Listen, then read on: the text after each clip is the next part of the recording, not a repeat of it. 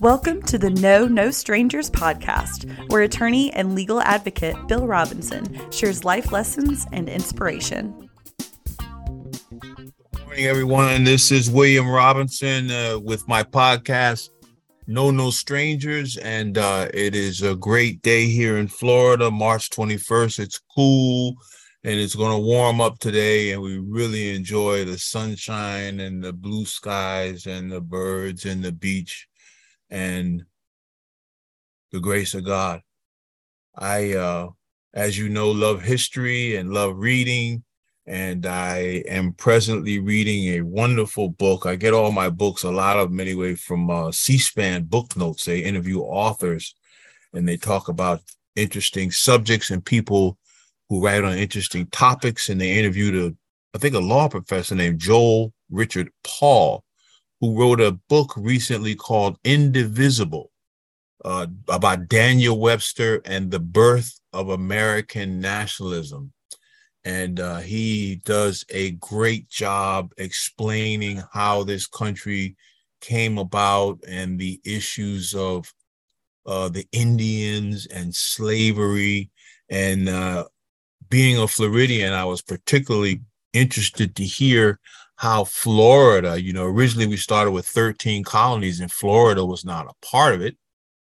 But then as time progressed from our freedom from England after the Revolutionary War of 1776 and in the early 1800s, the country began to expand, and there was a Secretary of State named John Quincy Adams, who was, I think, the third John Quincy Adams. He became one of the most famous ambassadors and Secretary of States for America and was a big part of the westward expansion.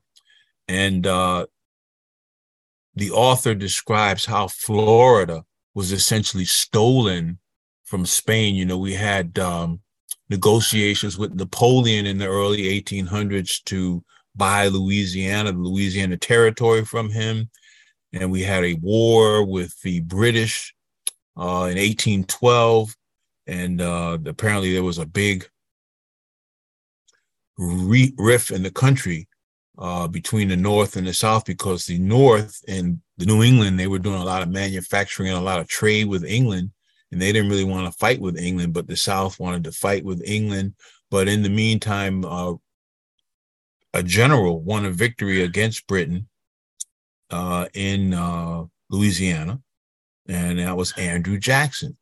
And Andrew Jackson was given instructions from then President Monroe to quell the Indian uprisings, and he did this with great vigor. Jackson went down to Florida and was attacking the Seminoles all across the state of Florida, particularly in North Florida.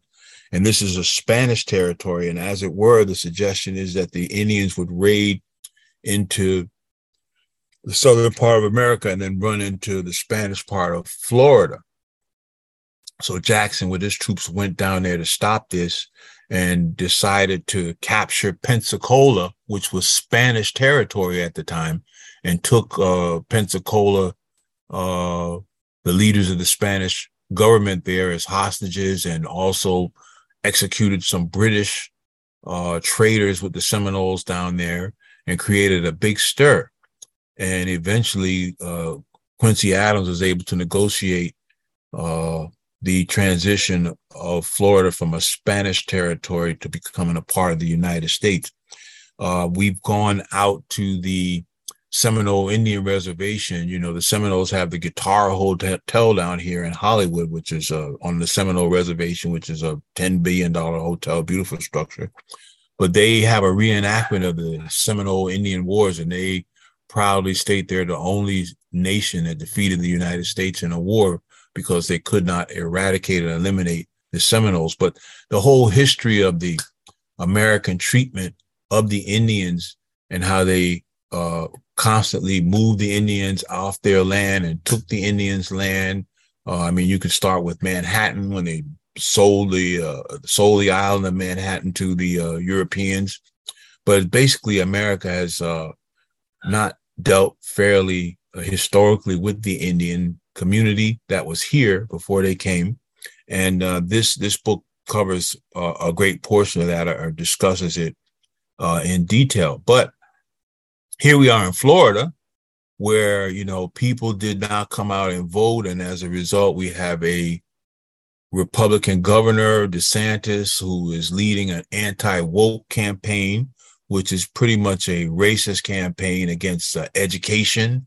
You can't teach African-American history. You can't teach this Indian history. I wonder whether this would be allowed in schools, because we don't want people to know the truth. It's kind of ridiculous how the indoctrination is spinning from left to right. If the truth is indoctrination, then so be it. We need to know the entire truth. The truth will set you free.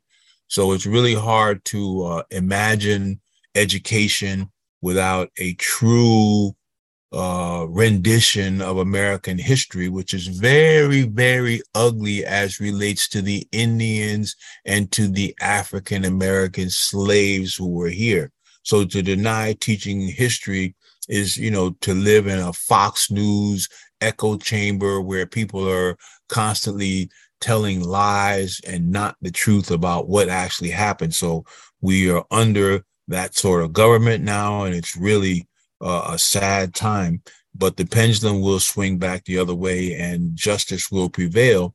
And this too shall pass. Be encouraged, my friends. But we're going to have to fight.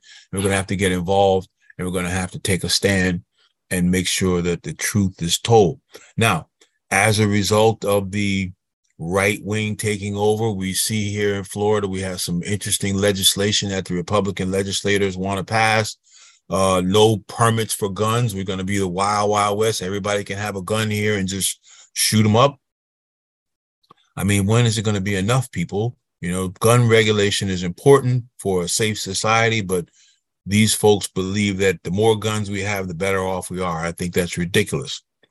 The insurance industry is making millions of dollars, but, when we get hit with hurricanes, they want to try to cut back on your right to get fair reimbursement for your property losses.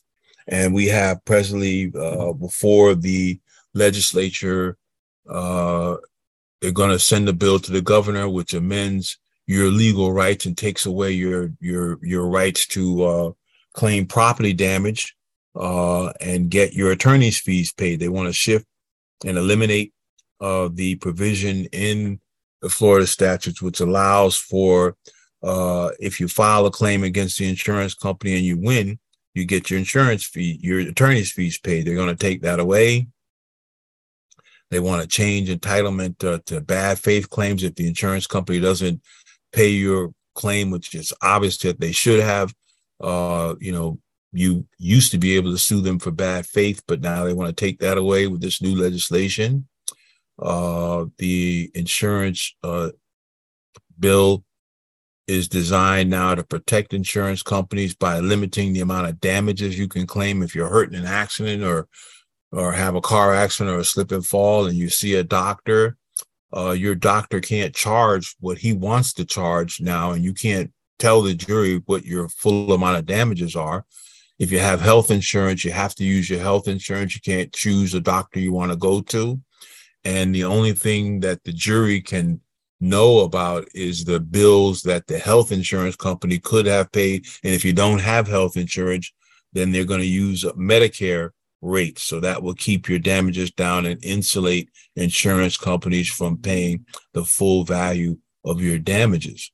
So we have consequences for not participating in the electoral process. The auto insurance industry earns about $30 billion annually.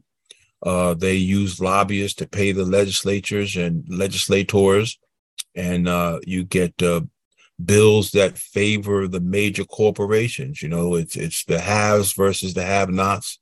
So we've got to pay attention to what's going on. We've got to participate in the power of the vote, and we've got to know our history, or we will be deemed to repeat it. So the bill has not come into law. One other provision of the bill will limit the statute of limitations. The statute of limitations for an accident claim has historically been 4 years, and now they want to cut it to 2 years.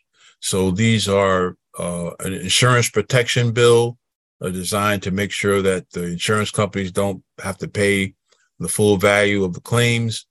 And I think it's outrageous that this is happening, but because we have allowed the right-wing Republican leadership to take over and the legislatures to create bills that favor business, we're all in trouble and we got to fight. So wake up, people. It's time to get woke.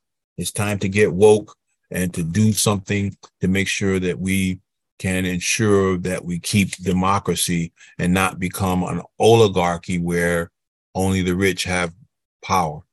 So that's my take on the new Florida bill and what I'm reading. And I appreciate you listening to my podcast, Know No Strangers, and be well until next time. Thank you. Thanks for listening.